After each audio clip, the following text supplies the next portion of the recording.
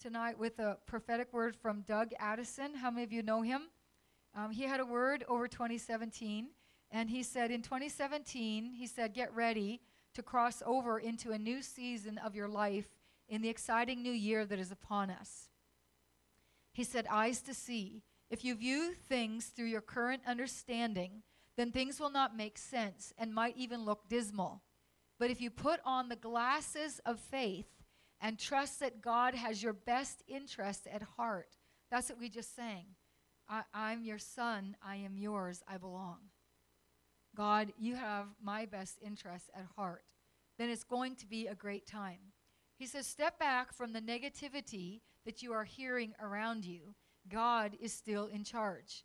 Stop imitating the ideals and opinions of the culture around you, but be inwardly transformed by the Holy Spirit through a total transformation of how you think. This will empower you to discern God's perfect plan for you, living a beautiful life, satisfying and perfect in his eyes. Hallelujah.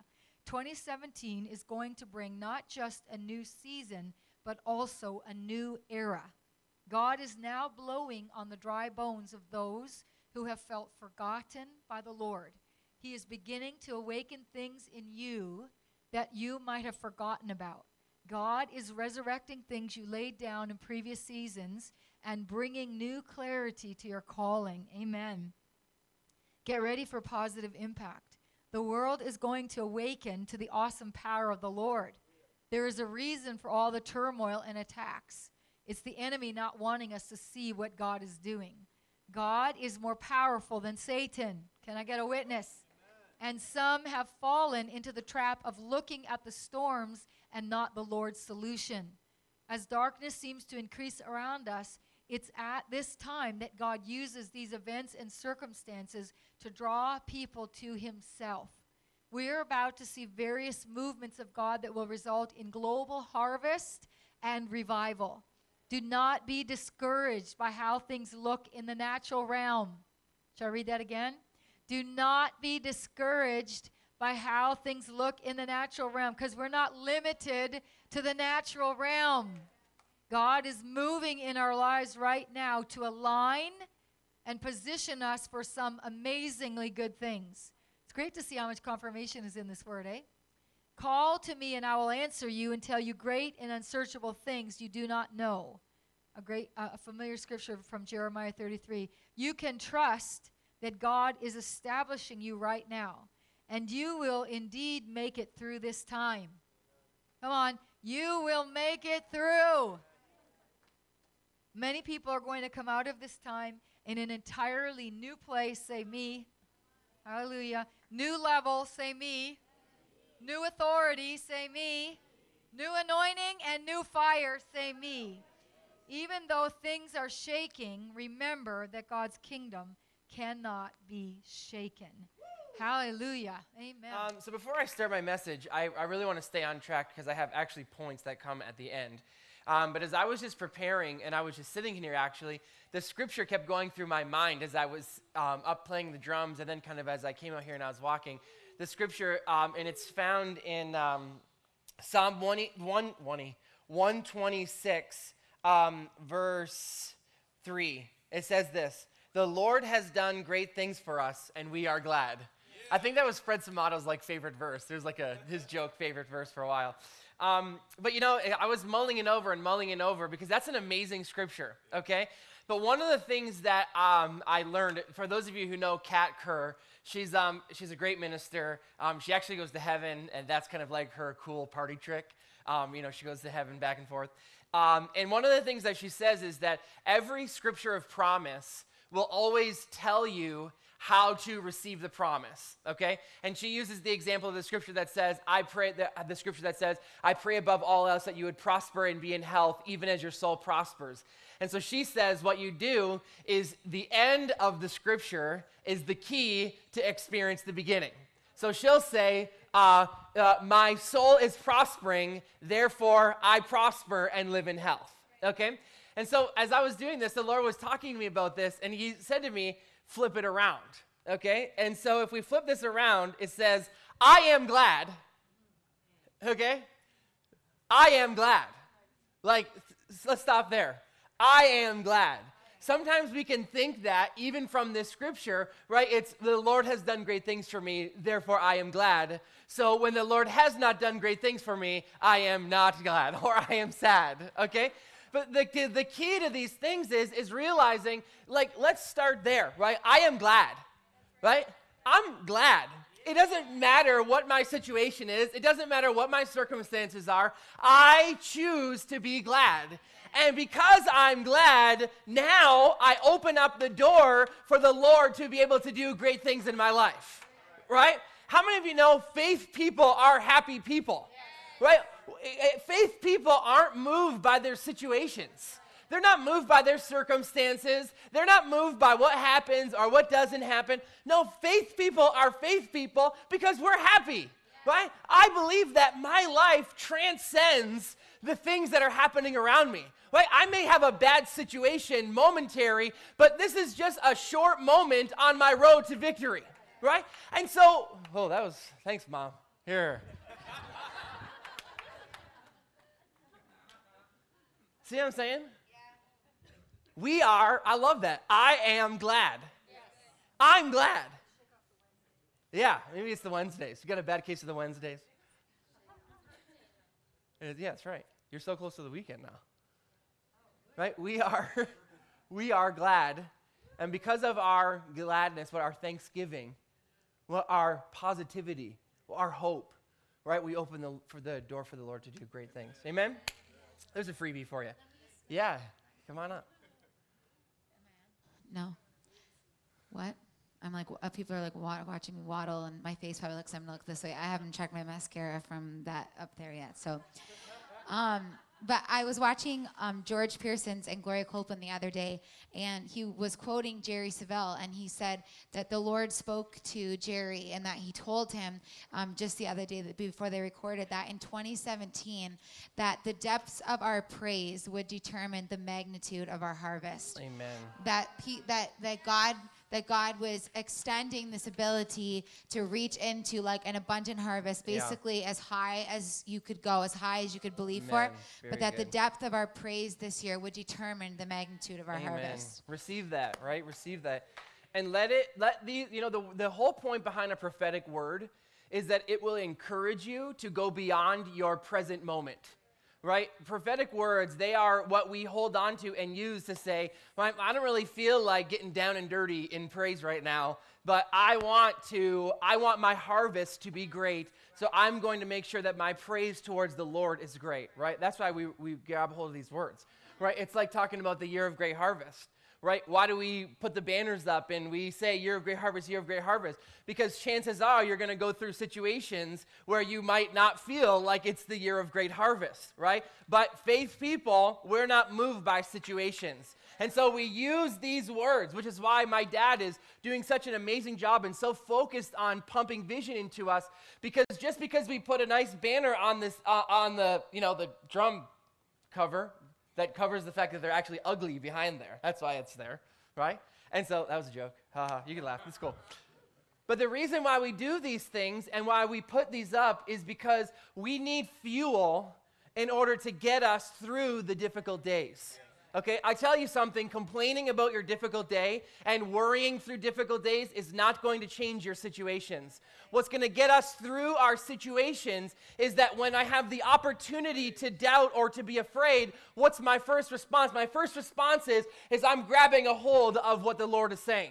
Right? This is my year of great harvest. And whatever else it is that the Lord has said to you, those are your anchors, right? Which is why the scripture says that hope is the anchor of our soul, right? My hope for what's to come anchors me in the difficult situations, okay? Boats don't need an anchor if they're just sitting in a pond, right? They'll just sit. We need an anchor, what? If you want to stay where you are in the midst of a storm.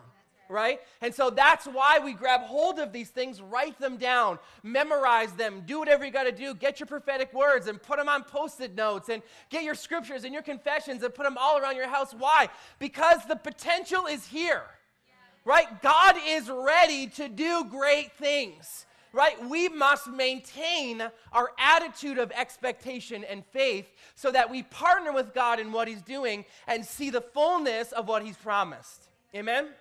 Okay, Okay. Oh, still doing good.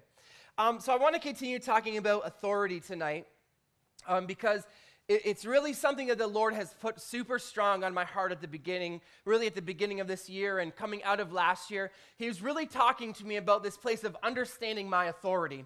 Because, I talked about it a couple of weeks ago, is that what makes a king and gives him power, is the fact that he has this ability to, when he says something, that something that he says begins to change things. Okay? A king can think great things, right? He can maybe write down great things, but until he makes the decree, nothing is going to change. Right? It's amazing that we need faith, and we need to have faith, and we need hope, and we need to have hope. We need love. We need all of those things, but all those things culminate in me to this place where I realize that what God has put in me has the potential to change the situations around me. That we are not victims to the things that are happening in your world. I don't care what the devil has tried to tell you, right? That you're no good, that you're not smart enough, that you're not good enough. Whatever it is that he's trying to tell you is a lie, because you have the right and the ability to change any situation in your life. There is nothing more powerful than you. You are the one. You get the final say in every situation of your life. I know the enemy might try to lie to you and make you feel like, it's this or that or the other, or it's your bad decisions. No, let me tell you something. There is nothing that is more powerful than what resides on the inside of you. The scripture says it like this: the same spirit that raised Christ Jesus from the dead is living and active on the inside of me. All of the potential of heaven is in me, waiting for a believer who believes that heaven is in them to finally release heaven, right? That's why the scripture says what? Your kingdom come, your will be done, right? This is the Lord's Prayer. What is it? It's the Lord telling us, begin to talk about and spread the kingdom. That is our job. And so we talked about it a couple of weeks ago with Eve, and then we talked about it with Jesus. Right? How the biggest thing that the enemy tries to get us to do is to begin to doubt the Lord. Okay? That's the number one. I said there's two things the enemy desperately tries to do. He either tries to, number one, get you to doubt the Lord. Okay? God doesn't love you. God doesn't care about you. You did this bad thing, and so now God is punishing you. Right? He tries to put something in between you and the Lord. And if he can't do that, the next thing he's going to do is make you doubt in yourself. You can't do that. You're not holy enough. You're not smart enough. You're not good enough, right? He's trying to do all those things. Why? Because if he can separate me from who I believe that I am, he separates me from the power that I have. That's the key. It's like the son of a king, a prince. He has all the rights to do things and change things, and he has all the rights and privileges as the king, right? But imagine it's taking him away as a baby, and he doesn't know who he is, right? It's the same idea. The enemy tries to separate us from the Lord so we forget who we are, right? I am not just a human. Although, yes, I'm a human, more importantly, I'm a child of God. Well, I'm an ambassador of heaven, right? I have been put on this earth not to just live here, but I've been put on this earth like Adam, where it says to dominate the earth. We've been given dominion over everything. We access that through our authority. And authority comes because we know what is ours and who we are. That's it. I know who I am. Like I said, I'm not just a man. I'm not just a guy. I'm not just Pastor Ian and Tina's son. I'm not just a McDonald or some guy who lives in Fort Erie. No, that's not who I am at all. No, I'm a son of the Creator. Yeah. I'm a child of the Most High. That's my identity. And so when the enemy comes to try and challenge me, to tell me that, you're not good enough to do that. Oh, that dream is too big for you to dream. You're too old to accomplish that. You might as well just, pass that off and move on to the next thing. For me, it's, whoa, wait a minute. I'm not just a natural man that I'm limited by these, no, I'm a child of God. And so the Lord began to, talk to me just about this idea of understanding what our authority is, because how many of you know that understanding what authority is one thing, but understanding how to use your authority is completely different? Okay? It's like, I was watching, I think on the weekend I was watching a YouTube video of a guy who was, I don't even literally know what it's called, but you put this like big chunk of wood and it's on a little thing that spins like mad fast.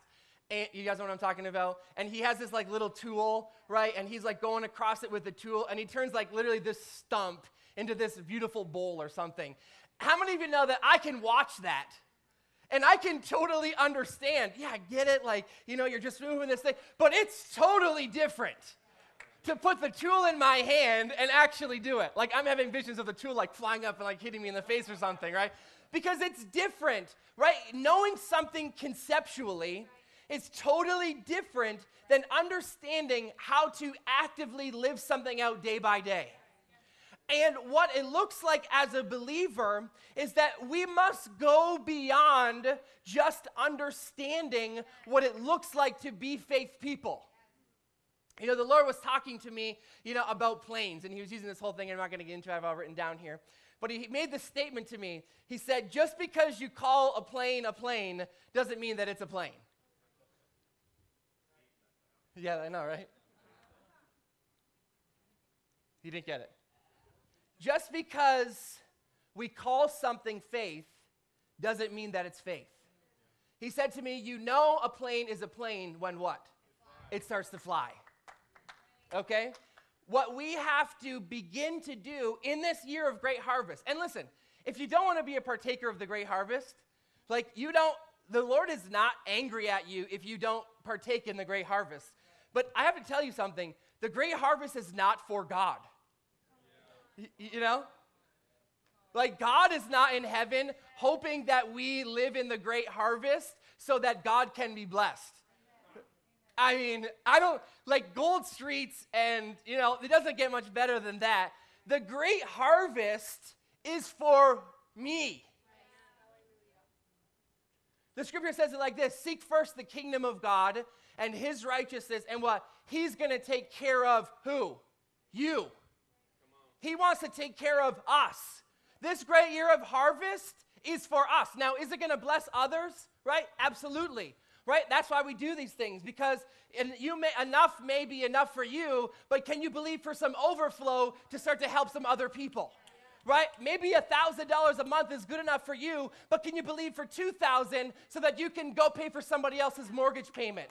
Right? The year of the great harvest is about God's children living like we were intended to live.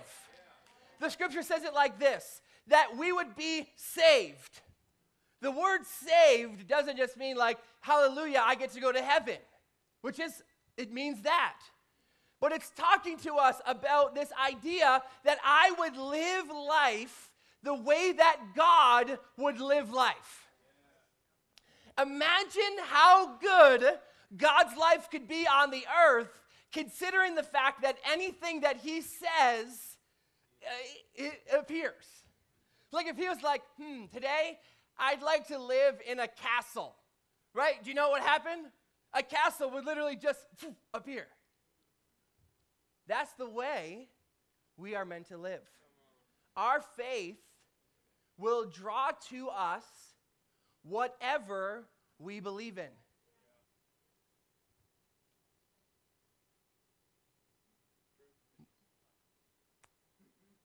Whatever. You need finances, money, restoration in your relationships. Faith was designed to bring those things to us. And so, I had this written down, right? Because we're talking about understanding our authority and understanding how to use it. So there's this analogy, right? Let's say you're walking down the street somewhere and you found a lamp that was on the ground, like a genie lamp. And you rub it, and out comes genie, right, like Aladdin. And the genie comes out and says, hey, man, I'm here, and I'm going to grant you 3 wishes. But the only stipulation is that in order for me to grant those 3 wishes, at the end of every wish, you have to say the word pickle. And you're like, perfect. And your first request says, genie, I wish for more wishes. Because clearly, that's the wish that everybody should wish for. Okay? Yeah, maybe you're not allowed to. My second wish would be, whatever, genie, I wish for a new car. And nothing happens. And I'm like, genie, I told you, I wish for a new car. And nothing happens. I'm like, genie, I wish for a new car, and nothing happens. And I take the genie lamp and throw it away because I don't think it works. Wow. Unfortunately, that is what the enemy has convinced a lot of people about living a life of faith. Very good. Is because we haven't necessarily understood or have been willing to confine ourselves within the guidelines of living by faith. We feel like because of that, faith doesn't work. Like I'm thinking of this person that I had a conversation with recently, and they've been believing God for a couple of things, and over the last couple of years, and they've been believing for it, and now that it hasn't happened, they're basically saying like, I don't know what I believe, I don't even believe in God anymore. And so I asked them like, hey, can I see your confessions? And, I don't have them. Oh, okay. Could I see the scripture that you're standing on for the promise? Oh, you don't. Oh. Well, how about the picture that you're meditating on? Could you what? But you see, sometimes what the enemy has the ability to do is convince us that the genie's not working, but in fact, it's just that we forgot that we have to say pickle. Okay? And so, as we're walking down this road, right, what we have to remember is this, that authority is not based off of us. Okay? Let yourself relax, because your authority is not based off of you attaining this perfection status. Okay? How many of you know the whole reason that I get to stand up here and preach, is because I'm so awesome and great? And no, that's not actually why. But no, I got a great opportunity because I'm my dad's son. Right? Well, and I have called out in my life and all those things, but the reason that we have authority is not because of something that we have done. The reason that God has given us this authority of simply because of who you are. I'll say that again. God has given you the authority because of who you are. There is nothing that you have to try to do better or to attain some status in order for the authority to work in your life. Okay? That's one of the things the enemy tries to get us tripped up on, is he tries to make us feel like somehow it's our fault. There's something wrong with you. You're not good enough. I tell you something, this process will work for the most holiest of people, but it will also work for the worst sinners in the world. Okay? Now, I'm not saying that you should go and sin, right? Because how many of you want to have the year of great harvest as you harvest all the junk of the bad things that you do? Okay? You don't not sin. I've said this 1,000 times, but I'll say it again. You don't not sin, right? Because it's this place between me and God, right? My place between me and God is set. I don't sin because I don't want to sow sin seeds. And then in my year of harvest, I'm reaping 100-fold of my death harvest, okay? That's why we don't sin. But what I'm saying is that we have to step away from this place of feeling like we have to somehow attain this place, this righteous status, in order for things to happen to us. Because that's the biggest place the enemy is going to try and knock you off. He's going to try and remind you, oh, you want to go pray for that person? Well, you didn't, you didn't pray today. You're believing for that car? Whoa. 6 weeks ago, you forgot to tithe. You're believing for that house? Whoa, whoa. Look at that hole in the wall. You clearly have not been a good steward of your house right now. But the enemy loves to do that. But I tell you something, the blessing of God is not based off of your righteousness. It's based off of Jesus's. Okay? So, we're going to talk about 5 things in the last 12 minutes that I have. I call them the 5 S's of authority. So if you have a piece of paper, you're going to want to write them down because they're pretty good. At least I think. The first S is this, search. Search. Everybody say search. The Bible gives us promises that we can have. You know that every single thing that you find in the Scripture, you can claim as your own. Okay? I'll say that again. Every single thing that's in the Scripture, you have a divine right to claim as your own. Did you know there is nothing that can stop a biblical promise from finding its way into your life? Okay? If you can find it, you can have it. Okay? Yes. So, God must be faithful to his promise.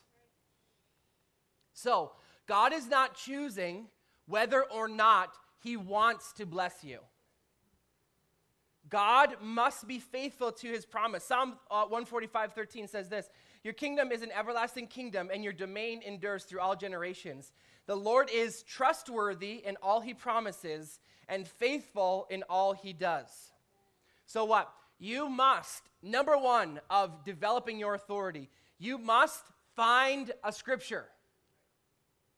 Turn to your neighbor and say, find a scripture.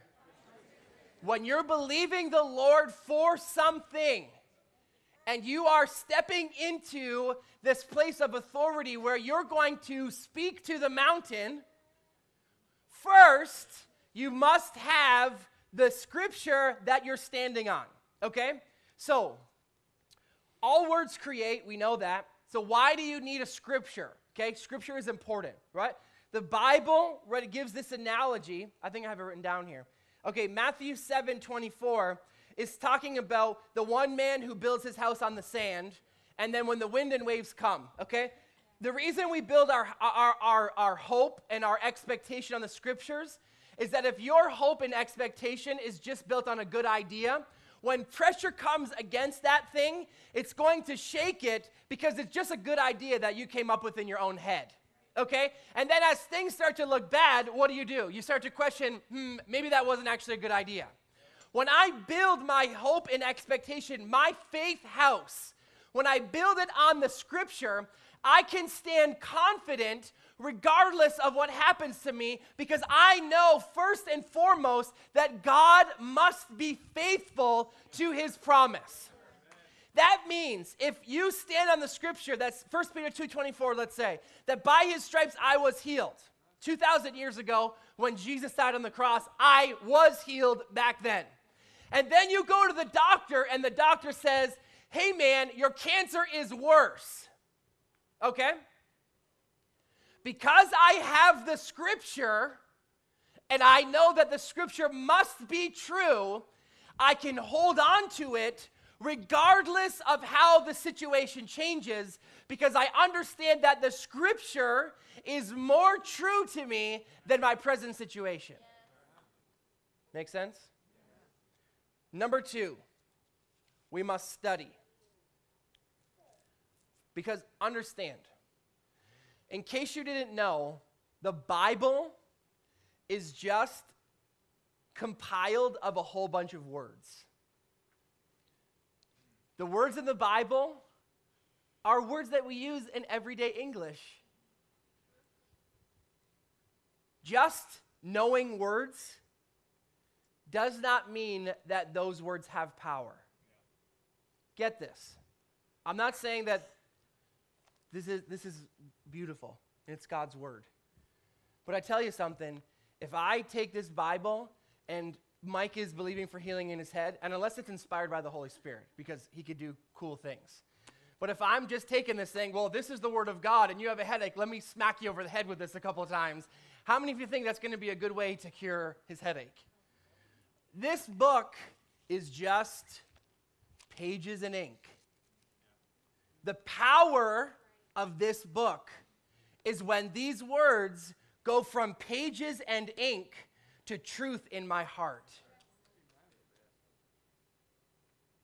This is a great book that tells me how to get the truth in my heart.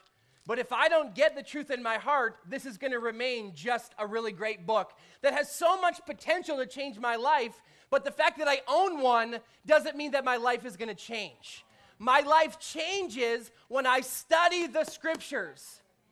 When I find them and I chew on them and I begin to understand them and understand their relevance to my life, that's when this becomes living and active, because what makes it living and active is it gets into my living soul, my living spirit, and as I begin to release that, now because my spirit is living, I'm releasing living words. Okay, so we must study. John 15:7 says this, if you live in me and my words remain in you and continue to live in your heart, get this, his words must remain in us and continue to live in our hearts.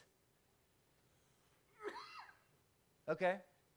That means we can't just expect to pop by the Bible. You can't just expect to pay it a visit every once in a while. No, we need to live here. We need to live here. Sometimes, I love what God is doing in the church right now. Let me tell you, I'm all for it. But one of the things that sometimes we can do is in this great divide between religion and, this, Christianity, this relationship, is sometimes we could feel like, oh, don't try to put those restrictions on me that I have to read my Bible. Right? My relationship with the Lord can look however I want, and so I don't need to. Sure, it totally can. But I tell you something, unless you know the word will not change your life. The word changes me. I don't read the Bible because it's my religious, ritualistic thing that I do to get a gold star by my name. I read the Bible, I live here, because when I read John 15:7, it says that when I live here, when this is my go-to. When something happens, okay, you know how people when something bad happens to you, you run to your room in your house, okay? When something bad happens to you in life, you need to run to your room, okay? We must live here, okay? And the Bible says that when we live here, when these words are alive on the inside of us, it goes on to say what? Ask whatever you will, and it will be done for you. There's a stipulation. What? This must be alive in me. And Romans 10:17 says this, that faith comes how? By hearing and hearing and hearing and hearing and hearing and hearing the word. I love what my dad was saying. He said at the beginning of this year, I don't know if he said it in church or he said it to me personally, but he made the statement that said, for the last 20 years, you could get really discouraged at the fact that you've been making the same confession 20 years. But those confessions for 20 years, what's been changing my heart? Okay? Last year when I went after this living, with divine abundance in my life, I tell you something, I went 6 months where nothing happened. Why? Because it took 6 months to get my heart to change. Okay? You have to stay steady in the word constantly, not because I have to say it 10,000 times in order for something to happen. You got to live here because it takes time for our heart to change. I tell you something, you got to do your confessions every day, all the time, not once a day, speeding through them. Right? I think about it like this, okay? If you have 24 hours a day and you spend, let's say you're awake for 14 hours, okay? And you spend 13 hours, 55 minutes worrying and thinking negative thoughts, and you think that 5 minutes of confessions is going to combat 13 hours and 55 minutes of You know what? If you want to change what you believe, you have to spend more time thinking about what you want than what you have. What does the scripture say? Meditate day and night. Okay? Now, it doesn't just mean meditate on the word, although that's what you should do. But whatever you meditate day and night on is what you will observe to do. Okay? You want to change your situation, I'll tell you a real quick and easy way to do that. Change what you're thinking about. Okay? Number 3, C. C is all about meditation. What meditation does, number 3 is C, S-E-E, C. Not C, S-E-A. You're like, now he's calling me to go to the sea. But we're on a vacation. No, that's not right. C, S-E-E. Meditation takes the word that you've studied, and the mechanism of meditation takes a story or a promise that I read in the Bible, and it makes it mine. I read that I can be healed, and I meditate, I am healed. It takes a promise from potential to reality. I now understand that I can have something, and my process of meditation is experience the emotion and the feeling of what it feels like to have that thing. See the difference? Reading something in the Bible is showing me that I have all the rights in heaven and earth in order to be wealthy. I spend my time meditating on the promise of God, making it a part of my life as if my life right now looks like what the Bible says it can look like. So, if you're believing God for healing, you find, wow, the Bible says, 1 Peter 2:24 says that by his stripes I was healed. Amazing. It's a promise that I can have. Now, take that and in your mind begin to meditate, what does it look like and feel like to actually be healed? Okay? It's not enough to just study the scriptures to know that promises are out there.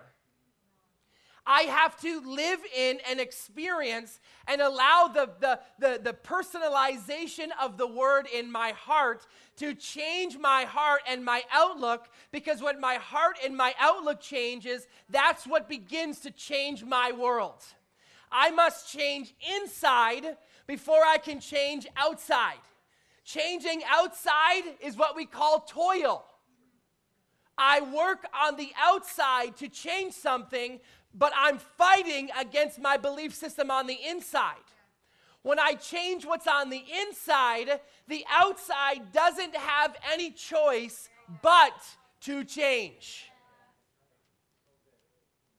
When my heart changes, my life will change.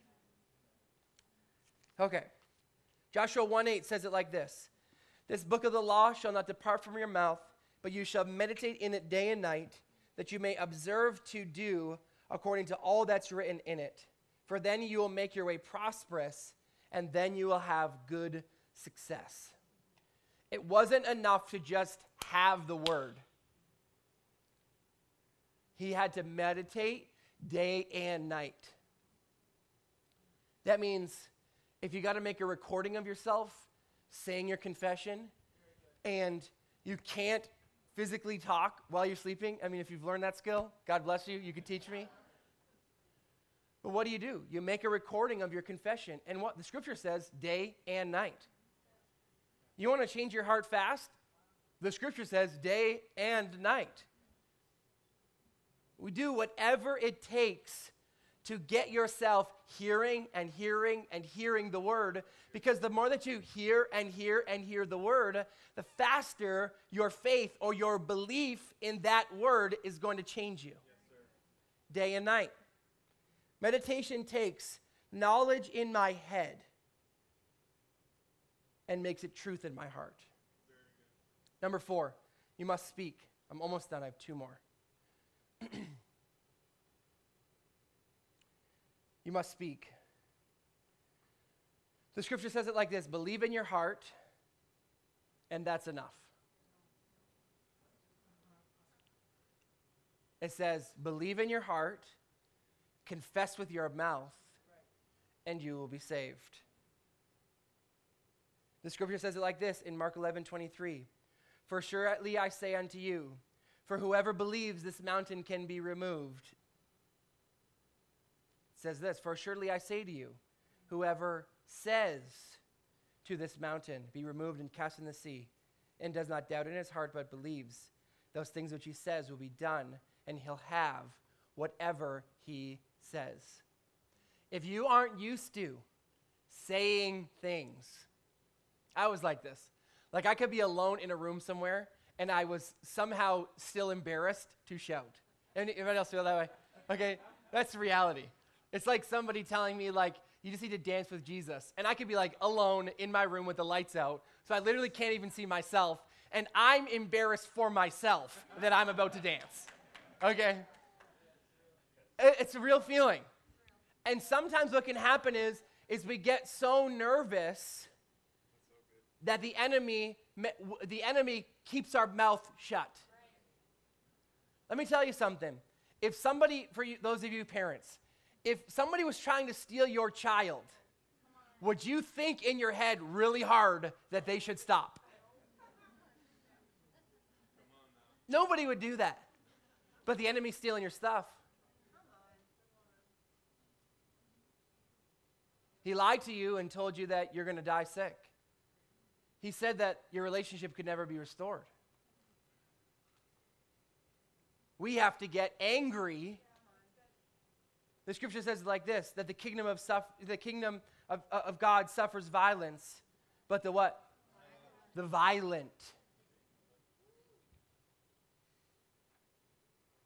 Authority is all about what? Being violent. Standing and taking what you know belongs to you. It's not holy to live in a place of suffering. New Testament suffering is not that you don't have enough money or good health or good relationships. New Testament suffering is what? Denying yourself. God will never deny you his goodness. He requires us, what? To pick up your cross. God is not nailing you to a cross to teach you a lesson or somehow get glory. He's requiring us to deny ourselves. So what? When I notice that something is happening in my life, my first response is I'm going to start talking to that situation. And not talking to it, agreeing with it. Right? I'm not saying, oh my gosh, I'm so sick. Because that's not going to do me any good. What do I say? Immediately I start talking. I thank you, Lord, that your word says in 1 Peter 2:24 that by your stripes I was healed. That means whatever's going on in my body right now is in total defiance to the word. By me accepting the fact that I'm sick means that I'm accepting the fact that Jesus' payment wasn't enough to pay for my cold. Therefore, that's not the truth. And so I'm speaking to this saying, you have no choice but to go. I'm angry because I will not allow something in my life to exalt itself above the name of Jesus. He's been given that name, and so I will do whatever I need to do to ensure that in my life, his name is first. Number 5, this is it, I'm done. You must stand. Ephesians 6:11 and 13 says this, having done all to stand, stand. Galatians 6:9 says this, reap, you will reap, if you faint not. What does this look like? September the 3rd comes along, and your life still looks the same then as it did today. What do? Stand. When you go to the doctor and they say, I'm sorry, but it's getting worse. What do? Stand. When you look in your bank account at the end of the month and realize there's still no money in there, what do? Stand. When you get into the next fight with your husband or wife, what do? Stand. When your child doesn't come home for the 5th night in a row, what do? Stand. There is never a good time to go back on the Word of God. Let me say that again. There is never, say never. Never. Say never ever. Never, ever. Say never ever ever. Never, ever. There is never ever ever a good time to go back on a promise that God has given you. I tell you something, back holds nothing but the life that you used to live, that you came to God because you used to hate. Sometimes I wish that God would do that, right? Like make me a video of what my life used to be like so that when I look at my life now compared to what it was then and I want to go back, I could just pop that thing in there and be like, oh God, that was horrible. I'm so thankful that I have this. The enemy wants to make us feel like the wilderness or slavery was better than the process of getting to the promise. Let me tell you something. When the Israelites are in the promised land, they were not wishing to go back to slavery. But sometimes the process. That's why the scripture says, what? Having done all to stand. Stand. Stand. Stand if for nothing else than the enemy wants to try so hard to make you fall. Stand for nothing else than to be an example to the people around you of the goodness of God. Stand for nothing else other than to create a legacy in the future of your families.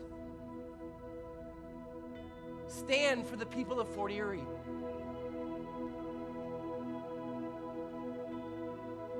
I'll tell you, the promises of God are true.